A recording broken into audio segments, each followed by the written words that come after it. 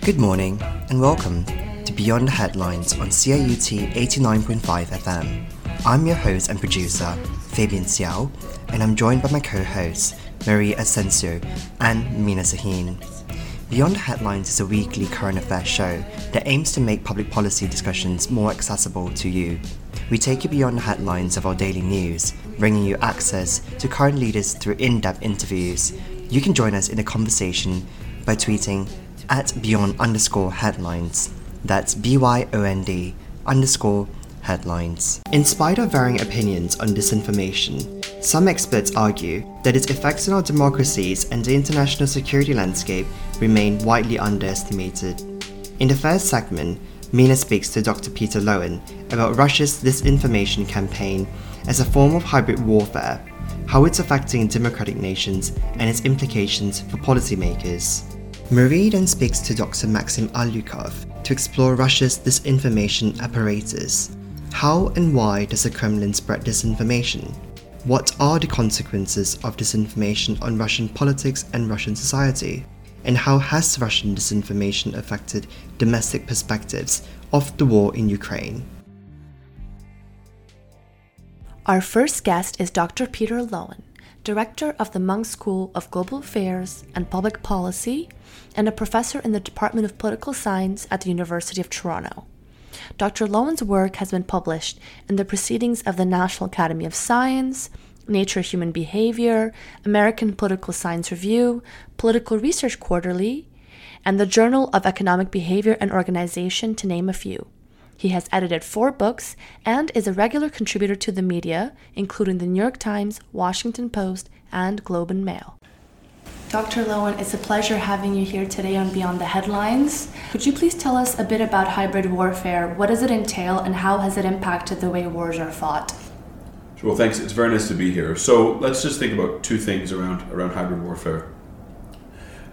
If you contrast it with kind of conventional warfare in which countries are engaged in kind of direct fighting with one another using ordinances or using people, hybrid warfare is an extension of that, in that it may include those traditional forms of battles in the land, in the air, on the sea, but it may also include elements like engaging in cyber warfare, where countries are attacking the digital networks of other countries.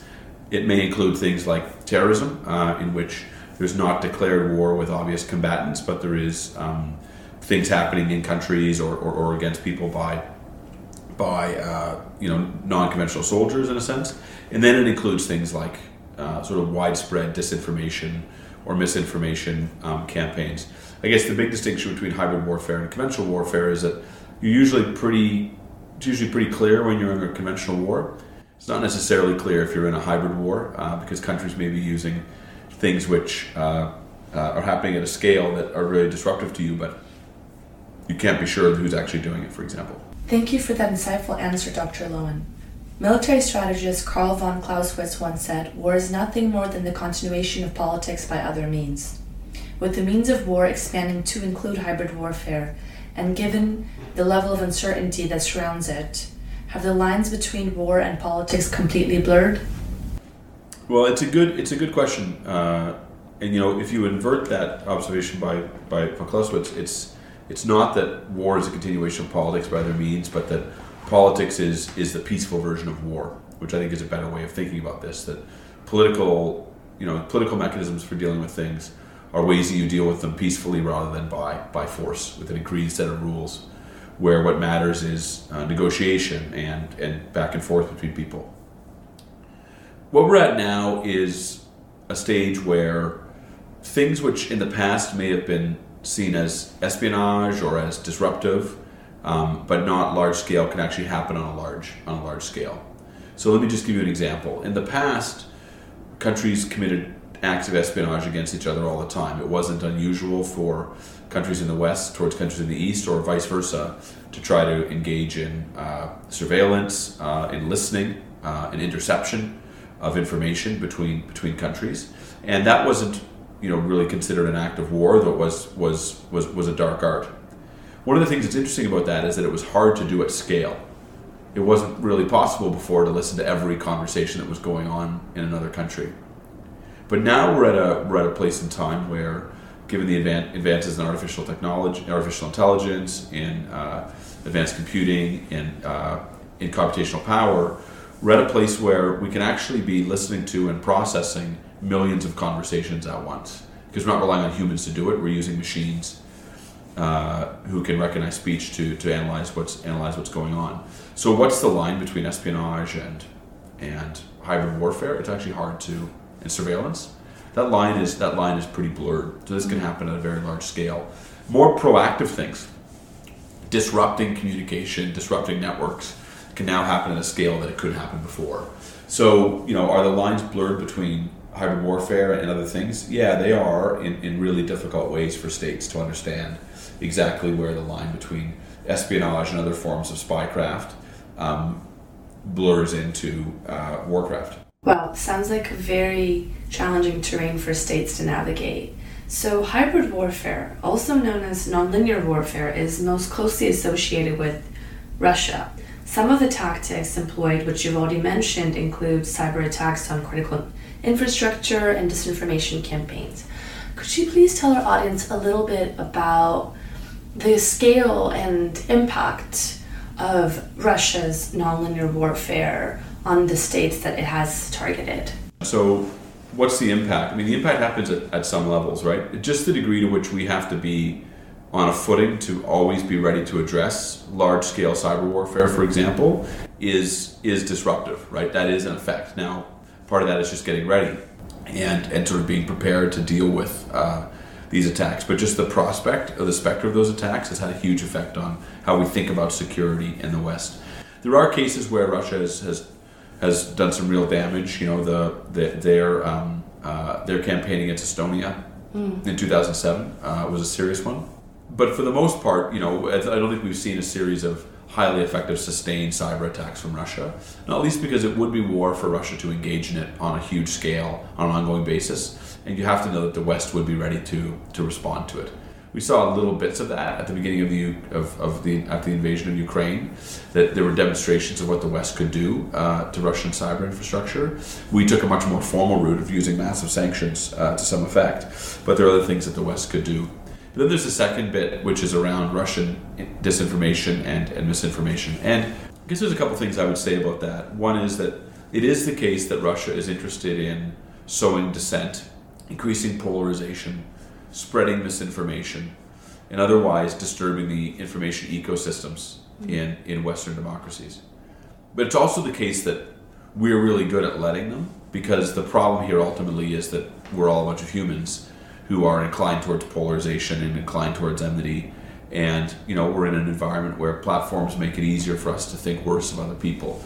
So what's really tricky in thinking about Russian disinformation is thinking about the injection of the virus into the injection of a piece of viral disinformation into our system, and then our own capacity to spread it willingly and quickly and organically. The second thing is the bigger problem, right? The second thing is that we're dealing in the realm of ideas, not that we've got someone giving us some bad ideas, but that we're willing to spread them and to believe them.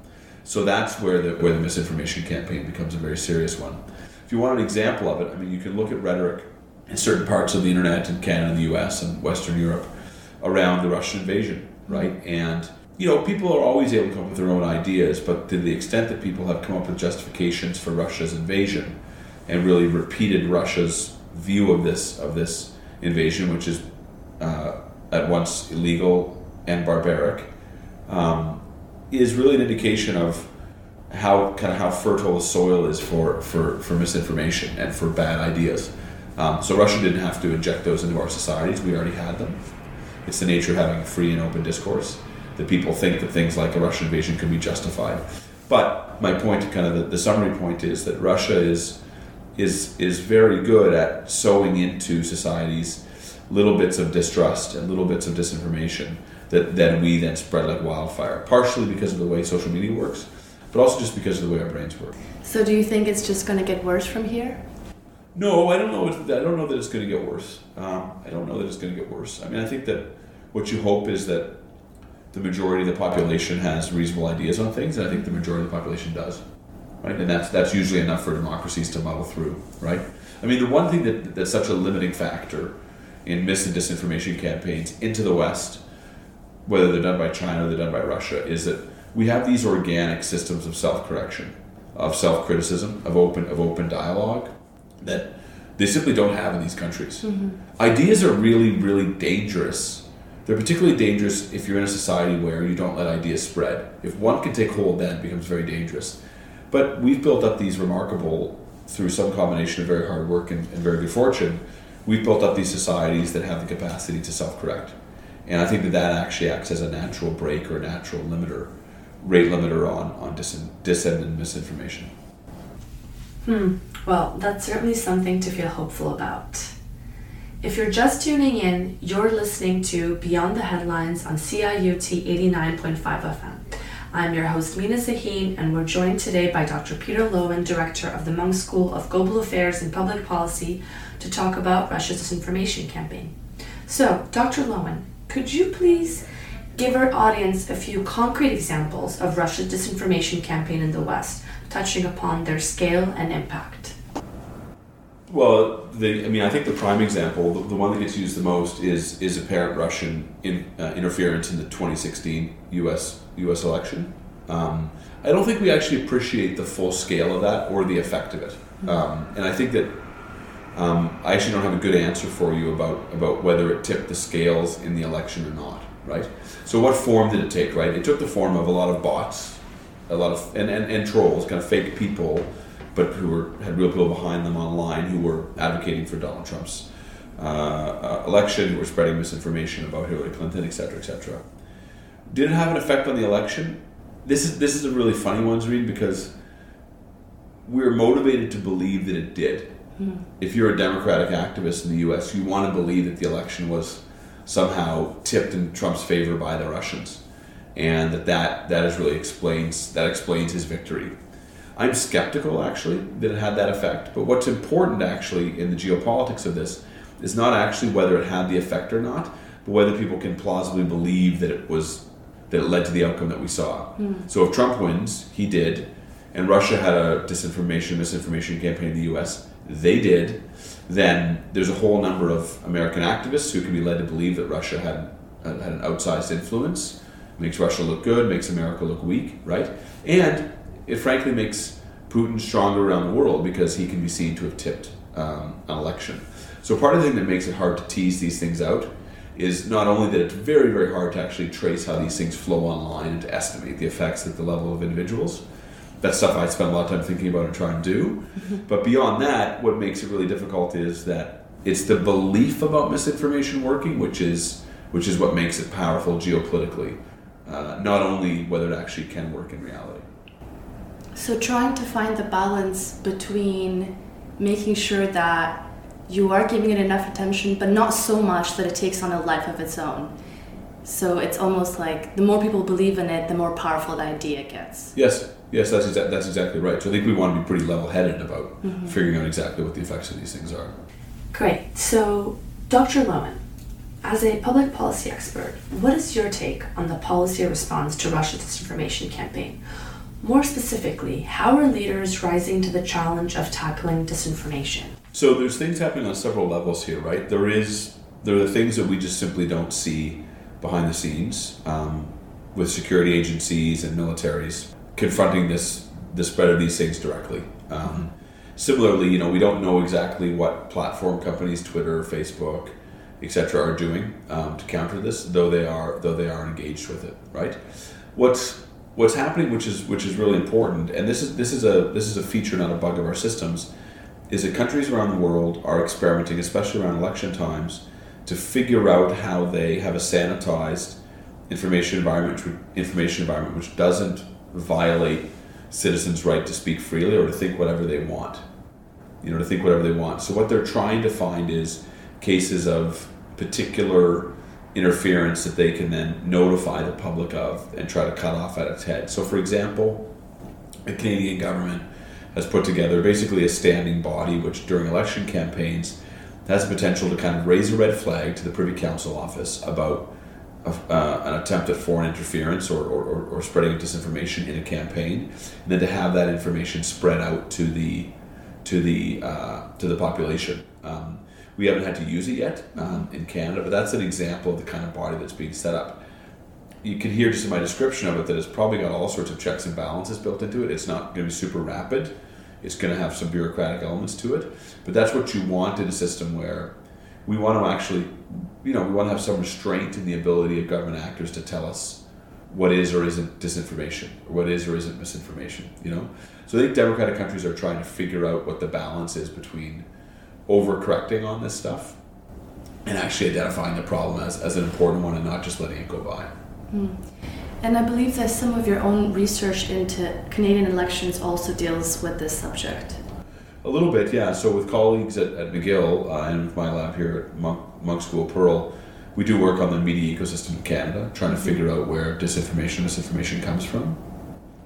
The biggest place it comes from is from the United States, by the way, because there's just no small number of organically developed websites which want to spread misinformation about vaccines or COVID or whatever it is, right? I think what's really important to recognize is that in the Canadian case, our information ecosystem is pretty good because most people are getting information from a relatively small number of kind of centrist outlets that are pretty reliable in dealing in distributing factual information. So if you think about our three big newspapers, the National Post, the Globe and Mail, and the Toronto Star, they have different political slants, but they're all credible outlets. People rely a lot on CBC News, CBC Radio for their information.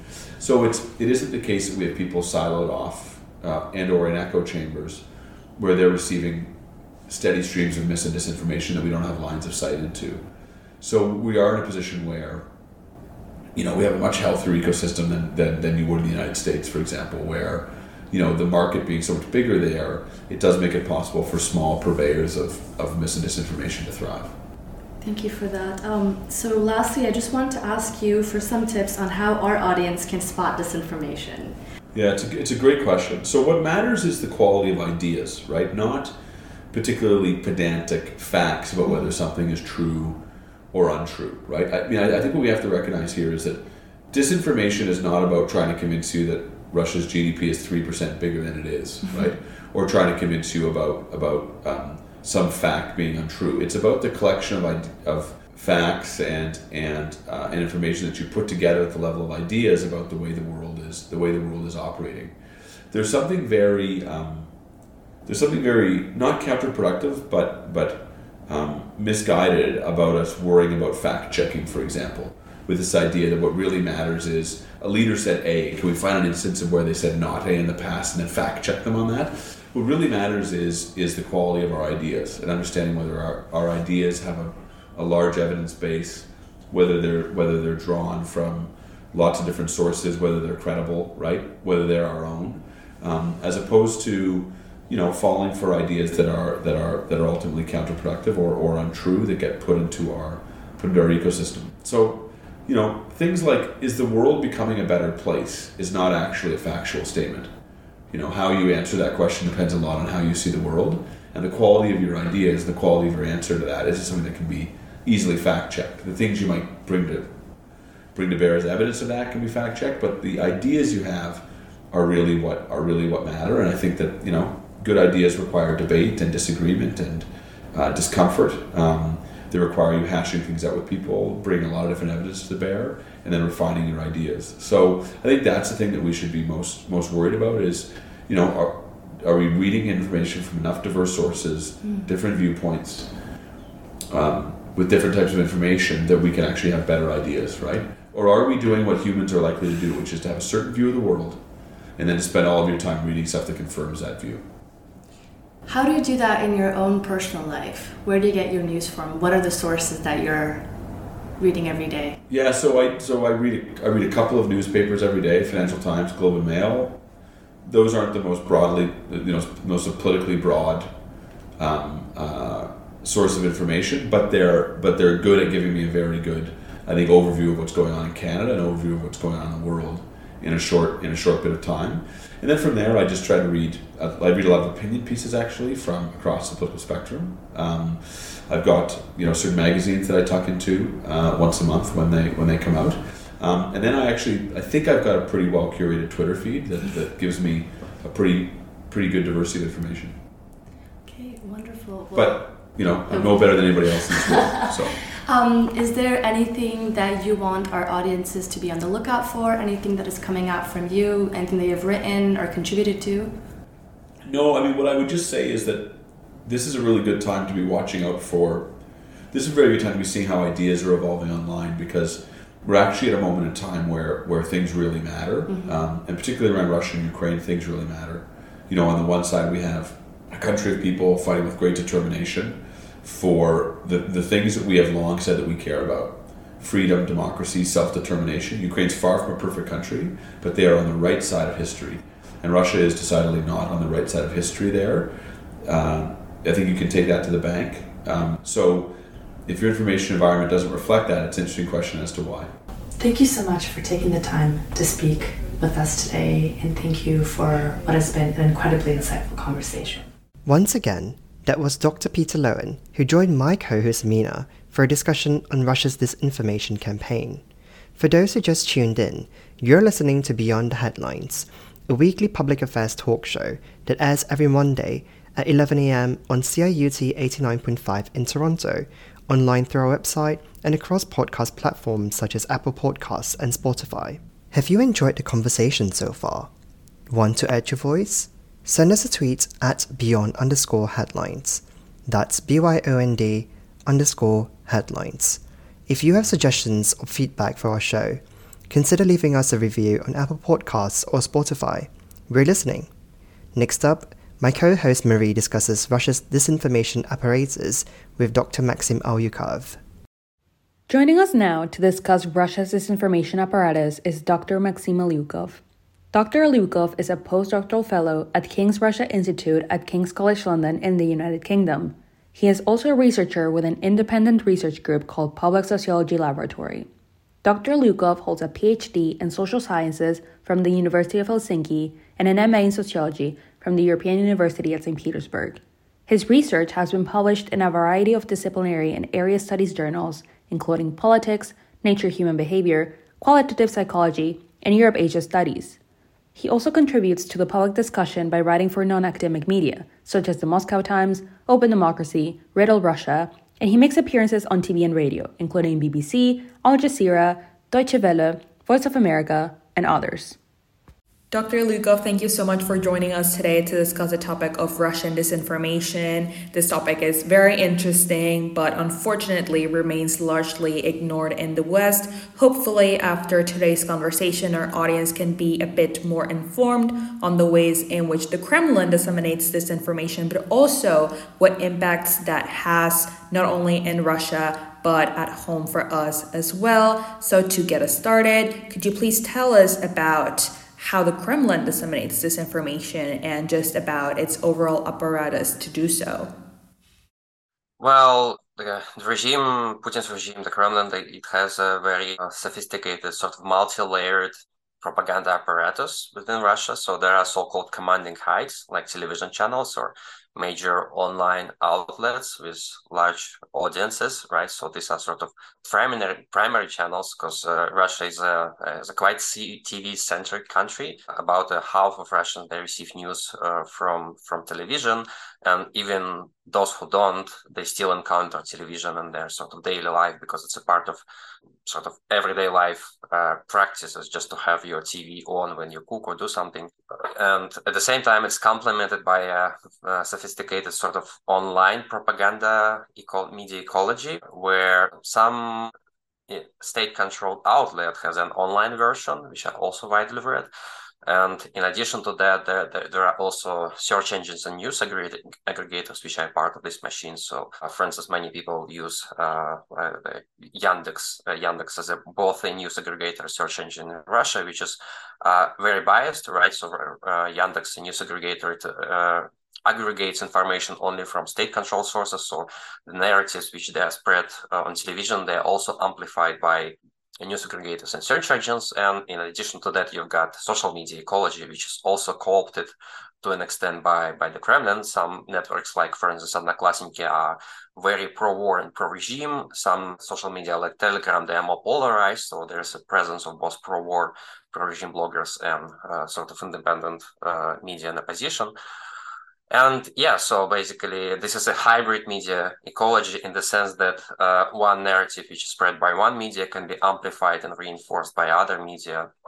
This is how it works in Russia. And how about Russia's disinformation campaigns abroad? How is disinformation disseminated abroad versus what you just explained about what the Kremlin does domestically? Yeah, so in terms of control, there are sort of different layers of control. One layer of control is when major media executives, they meet with the presidential administration and they are given direct sort of instructions on how to cover something. These meetings happen weekly. And then in addition to that, they also issue instructions which are called temniki, which are basically lists of topics which you have to cover and explanations on how to cover them, right? So they're also sort of disseminated by the Kremlin. In addition to that, they also rely on journalists' good understanding of the official line. So very often you can't really micromanage thousands of media workers. So and the solution to this problem is to rely on journalists' understanding of the official line. So they basically know how to cover something from the government, from the official perspective, and they do it on a daily basis. In terms of differences between sort of outreach propaganda targeting Western audiences and propaganda within Russia, there are obviously differences because within Russia, there is this large-scale propaganda apparatus, right? And you can basically overwhelm people with all kinds of propaganda by constantly producing propaganda through all the sources, which you can't really do outside of Russia because you don't have major large TV networks, for instance, controlled by Russia outside of Russia in Europe, say. So you have to rely on more sophisticated strategies. So for instance, if in Russia you can basically produce a lot of propaganda to confuse people, to demobilize people. This is something which wouldn't work, say, in the UK or in the States, just because you don't have many sources you control. So, for instance, if you look at Russian Kremlin-linked bots, which attempted to meddle in the US election, you can see a sort of swift evolution in their strategy. So in 2016, they started with a very sort of crude strategy just to trying to fabricate events, fake events, and spread disinformation. And then it appeared it was not really effective. So they swiftly sort of evolved and switched towards another strategy, which is basically amplifying existing disagreements within American society and polarizing people. So Kremlin-linked trolls, they typically impersonate citizens and sort of create this caricature of partisans, right? So they're trying to pull partisans, like-minded people together and push people with different views away to amplify existing sort of divisions in American society. And to an extent, the same happens in Europe, right? So if you, for instance, look at RT, which is the main Russian international broadcasters, sort of mouthpiece, Kremlin's mouthpiece in international relations, their strategy is just to select certain events which already exist, certain disagreements and dissatisfaction existing in European society. For instance, anti-vaccine protests, right? So there are already people who are dissatisfied with COVID policies. They exist. So RT just gives them a platform, making their voices, amplifying their voices. Yeah, this is an important, I think, differences, which is determined by the fact that you can't really control the media sphere in Europe. So you have to rely on more sophisticated strategies. While within Russia, you can produce barrage of information, of propaganda all the time. And part of these strategies in the West, from what I've studied, is, for example, securing allies and aligning the Kremlin with specific political elites that share positive views of Russia or alternatively negative views of the West. We saw that in the American election in 2016, and we've seen it all across Europe with the far right and the far left. Now, you mentioned the purposes of doing this abroad to be furthering existing divides, but I'm curious to know, what is the Kremlin's objective at home for spreading misinformation? What does it gain from this?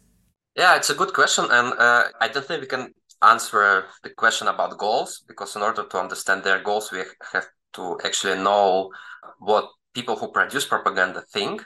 You can't really go and interview Solovyov or Russian major propagandists and ask them what their intended goal when they produce propaganda, right? So I think it's easier for me as a social scientist to talk about the facts, and I don't really know whether these effects are intended. So we can basically identify certain effects of propaganda by interviewing people, by conducting surveys and experiments.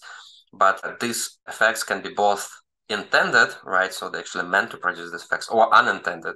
It's just they wanted to produce something else, but they produced this effect. Yeah, and there are different sort of effects. These are not necessarily goals. And I would identify, I think, a couple of important propaganda effect discussed in the literature. One is obviously just to provide a certain biased understanding of how politics works, both within Russia and outside of Russia, and in particular, like biased sort of picture of the situation in Ukraine. But the effects of propaganda can't be reduced to persuasion, right? So we also know that they actively rely on confusion as a strategy, basically providing a barrage of claims which contradict each other. So people get lost and people just understand that they can't understand the situation based on these reports. And it also produces sort of demotivating effect, demoralizing effect. I can't really figure out what's going on, so I'll better stay away from politics. And this sort of demobilization, demoralization effect is a very important part of Russian propaganda machine, right? So the main effect is often not persuading, but creating this image that any type of collective action or protest is meaningless. It's created in several ways. So we know, for instance, that the very fact that the regime produces so much propaganda, it sort of works as a signal for regime opponents, right? So they understand that if the regime has control over information sphere and possesses so much resources, it doesn't make any sense to protest against such a powerful machine. So there's basically a signaling effect. I send them a signal telling them that a protest is meaningless, right? So they also focus a lot on the idea that there is no alternative. So within Russia, we have a lot of propaganda, yes, but look at Western democracies. There's no democracy there. They also manipulate the media, and that's why it doesn't make any sense to protest, because it's the same here and there. This barrage of propaganda also sort of creates an image of manipulated citizens. So if I'm an opponent of the regime, if I see so much propaganda in the information sphere, I sort of assume that other people around me are manipulated, affected by propaganda, and therefore they're unlikely to join the protest, and therefore it doesn't make any sense for me to protest, because when other people are not likely to join the protest, for me it's just too risky.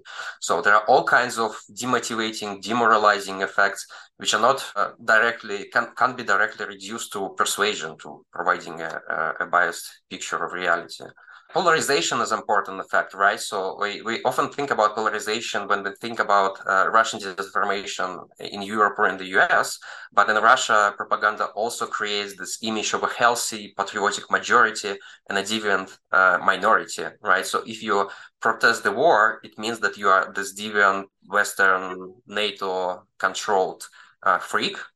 And we know, based on many experiments and surveys, that this strategy is effective. So basically, propaganda manipulates how citizens think about each other, not about the events in Ukraine or in Russia. Yeah, so basically the idea is that they present these people who protest against the regime as a tiny minority who has no way to influence the situation, which basically convinces some of the people who are against the regime to reconsider their opinions. It's very interesting to analyze the impacts that this disinformation apparatus has on collective action.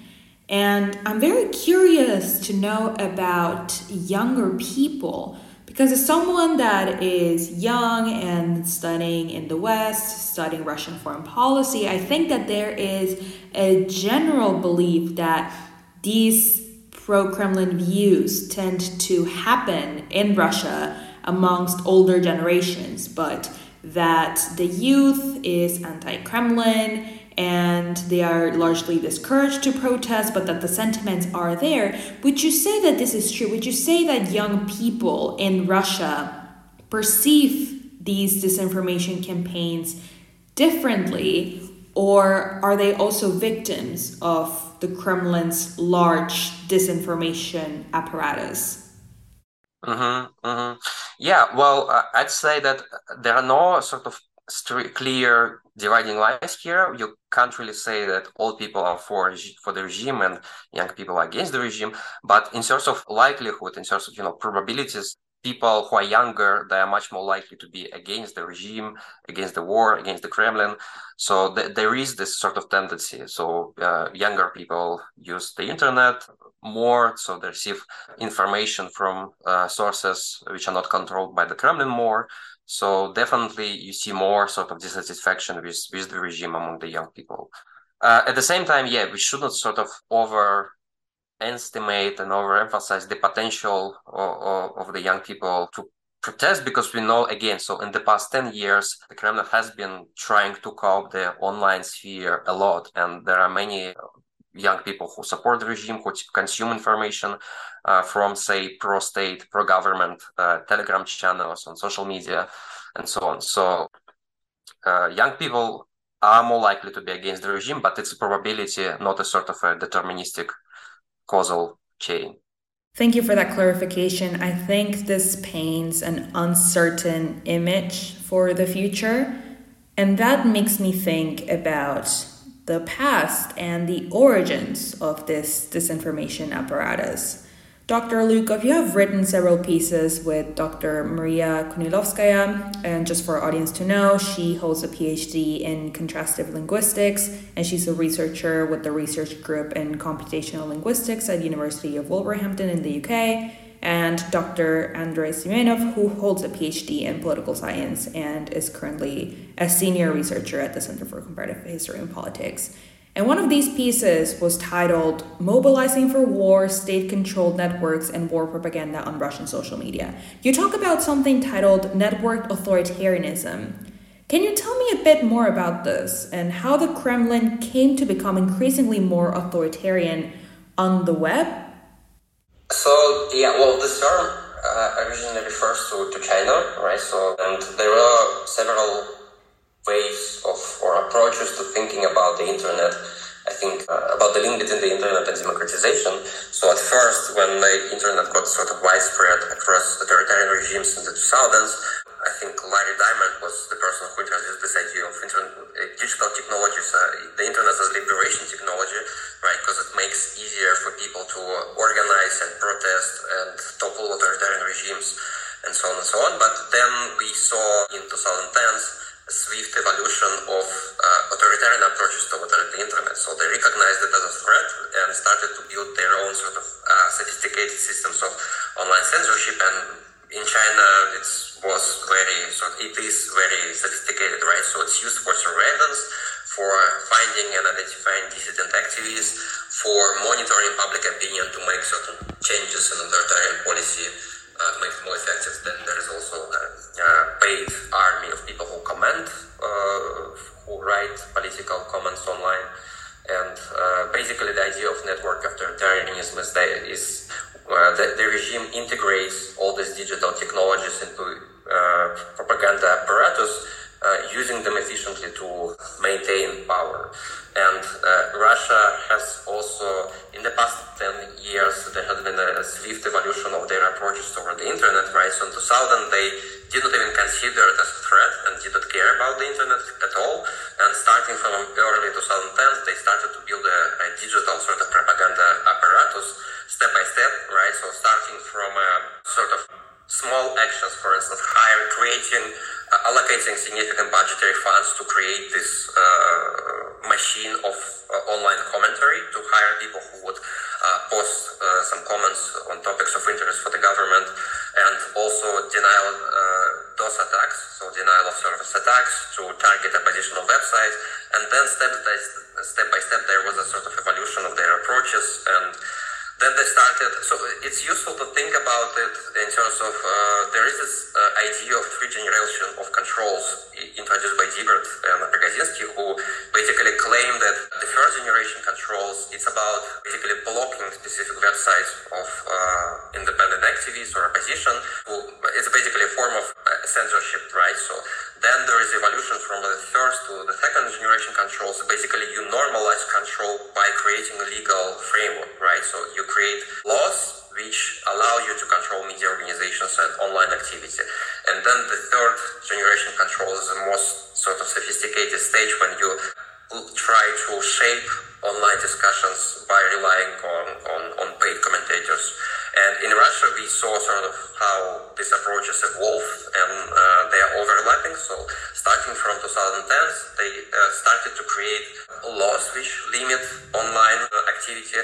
So for instance, all kinds of laws which allow the government to block comment at will. So for instance, you create a justification for blocking certain types of online commentary. For instance, if the government, the security service consider them extremists, so you create a certain law, and through this law, you don't need any court stipulations to block this content. So they started to develop that. Then they also developed certain laws which allow them to control technical infrastructure, like providers' internet access. For instance, they oblige them to monitor these communications, and the security services can basically get access to your private messages if they want. And it was sort of the main backlash when they tried to block Telegram. That was the reason why they wanted to block Telegram, because it provides end-to-end encryption, and without access to technical infrastructure, you don't have access to citizens' private communication. All kinds of laws like this, right? So they made news aggregators to register with the government as official sort of media, because it allows you to control them just like other media outlets. There are, I think, about 20 or 30 laws targeting online freedom of expression introduced in the past 10 years. So it's very swift evolution. I think you're absolutely right. I think it's been a very swift process, but I think that in the West, it's a process that has happened in the background. And with that, I would argue that the West has become increasingly much more aware of what has been happening in the Kremlin and in Russia for decades because of the current war that it launched in Ukraine. I think that the West definitely became much more worried about Russian disinformation after the American election, like I mentioned before, and with Russia's meddling in Western Europe and elections and social media. But I think that the war in Ukraine and the different discourses that Russia has put forward pertaining to a war in Ukraine versus what actually happens on ground and what we get from Ukrainian independent media is drastically different. So can you tell me about Russia's portrayal of the war in Ukraine at home? How has the Kremlin shaped the perceptions of the war domestically, and how successful would you say that it has been in convincing people of its version of the story? Yeah, well, there are several, I'd say, sort of major tropes in underlying Russian state media's representation of the war. In terms of key justifications, I'd say that references to NATO and Donbas citizens in eastern Ukraine and Donbas have been the major justification for the war, right? So when Putin announced the invasion, he mentioned four, I think, justifications: the demilitarization, denazification, the protection of Donbas residents, and Russian language or something like that, right? So then it became clear that the ideas of demilitarization and denazification, they do not really resonate with the public, right? So people really struggle to comprehend the concept of denazification. It's just too complicated. So major state-controlled outlets, television mostly, they stopped using these words. And the major sort of themes which remain sort of justifications for the war, it's NATO, the idea of NATO expansion and the idea of protection of Donbas citizens. So basically, they portray Ukraine as a West-controlled puppet, right? So it's a part of how they call it the collective West, and NATO is the major sort of idea behind this idea of the collective West. Yeah, so it's not a sovereign state; it's just a puppet of the West, and it's important that it's a non-undemocratic state. So basically, they repressed their own citizens, including citizens in eastern Ukraine, right? So the very idea of Maidan protests is linked to the idea of repression. So there were people living in eastern Ukraine who were against these pro-Western policies, and then Kiev government tried to repress them. Yeah, the idea of Nazism is important trope, right? So basically, Ukrainian authorities, they nurture and amplify radical Nazist voices within Ukraine. So it's an important idea. And all these are justifications for the war, so the portrayal of the war. But an important sort of element here is how they frame the invasion. So since the February, they have been framing the invasion as a sort of limited technical military operation, right? So they call special military operation. Trying to make this point that it's not actually a war between Russia and Ukraine. It's just this swift military action, just like we did in Syria and other countries. So you have nothing to worry about. It's not like a war which affects the whole society. But obviously, in fall, this narrative was undermined because they announced a mobilization. And then there are two sort of contradictory narratives. So on the one hand, they frame it as a special military operation conducted by professional soldiers. And on the other, they need to explain the mobilization to people somehow. So they also sometimes acknowledge that it's a full-scale war. And you can see sort of the evolution of their strategies. So in the first part of the war, they tried to frame it as something conducted by a narrow group of professional soldiers, and then they had to switch to actually and acknowledge that this war is a war in order to justify mobilization. Would you say that these discourses, these largely Russian created discourses and justifications of its war in Ukraine have affected the fighting on the ground? Or in other words, have Russian disinformation discourses changed the strategic outcome of the fighting that takes place in the ground, or perhaps in any other strategic way? So speaking about the effects on the events on the ground, that's very difficult to assess, right? So we can evaluate the effect of propaganda on people because we can actually study it, right? So we can run an experiment or survey, but it's sort of difficult to assess how disinformation affects the events on the ground. I know that they've been trying to use it as a such. So, for instance, when they launched the invasion, they created a network of Telegram channels in Ukraine, right? So each town, each village, which was supposed to be occupied by Russians, it had its own sort of Telegram channels created by Russian security services, which were supposed to win trust by sharing some content from local Telegram channels, but also from Russian propaganda channels. So they created this infrastructure, which was supposed to provide informational assistance to the occupying forces. We don't know to what extent it actually proved to be effective, because we know that most of the channels were abandoned, especially in the territories which were taken by Ukraine. So the very kind of Russia's operation was not very effective and is not very effective. And therefore, it's difficult to say whether this strategy produced any effect, because in these areas which were taken by Ukraine, the operation failed, and therefore we don't know to what extent their informational measures were effective. So I know that, for instance, it can have certain effects on the Western publics and their understanding of the events in Ukraine, because, for instance, some of the largest Kremlin-controlled Telegram channels, which provide open source intelligence and reporting on the war, such as OSINT, such as Rybar, for instance, they are widely read by specialists outside of Russia. So, for instance, if you look at the reports of the Institute of the Study of War, they often rely on these insights taken from Telegram channels, Russian pro-war Telegram channels.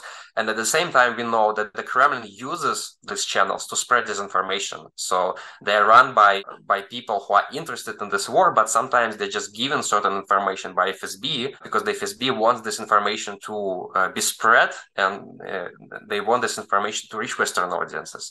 And at the same time, Western military analysts rely on these insights from these channels. It I can easily imagine that some of the sort of information provided by these channels is a deliberate disinformation spread by the Kremlin, but it's sort of difficult to assess whether it actually works. Dr. Lyukov, it's been a pleasure. Thank you so much for joining Beyond the Headlines once again. Unfortunately, we've run out of time. I would love to keep discussing this topic with you, but I'm sure that our audience feels much more informed about the reality that is Russia's disinformation apparatus and its impacts on Russian politics, but also abroad, and our own perceptions about things that are happening around us. I can only end by saying thank you, and we hope to have you on Beyond the Headlines sometime soon. Yeah, thanks for inviting me. It was an interesting conversation. Thanks. That was Dr. Maxim Alyukov, who joined my co-host Marie for an insightful discussion on Russia's disinformation campaign. You've been listening to Beyond the Headlines on CIUT 89.5 FM. That wraps up our show for the week. We were joined today by Dr. Peter Loewen from the Munk School of Global Affairs and Public Policy at the University of Toronto and Dr. Maxim Alyukov from King's Russia Institute at King's College London. We'd like to express our gratitude to our guests for coming down to the show to discuss the nature of Russia's disinformation campaign, how and why to do so, and the implications of this protracted campaign. Today's show was produced by me, Fabian Xiao, and I was joined by my show hosts Mina Zahin and Marie Asensio. If you liked today's episode, please like and review us wherever you're listening. The views expressed on this show do not necessarily reflect the views of the producers, CIUT, or the Munk School of Global Affairs and Public Policy. If you missed any part of the show, be sure to check out podcasts of all of our episodes on our website at www.beyondheadlines.net, as well as on Spotify and Apple Podcasts. If you're a fan of our show or want to stay up to date with policy issues in Canada, follow us on Twitter at beyond_headlines. That's BYOND_headlines. You can also check us out on Facebook or Instagram. Be sure to tune in next week as we continue to take public policy discussions out of the hallways and onto the airwaves. Goodbye.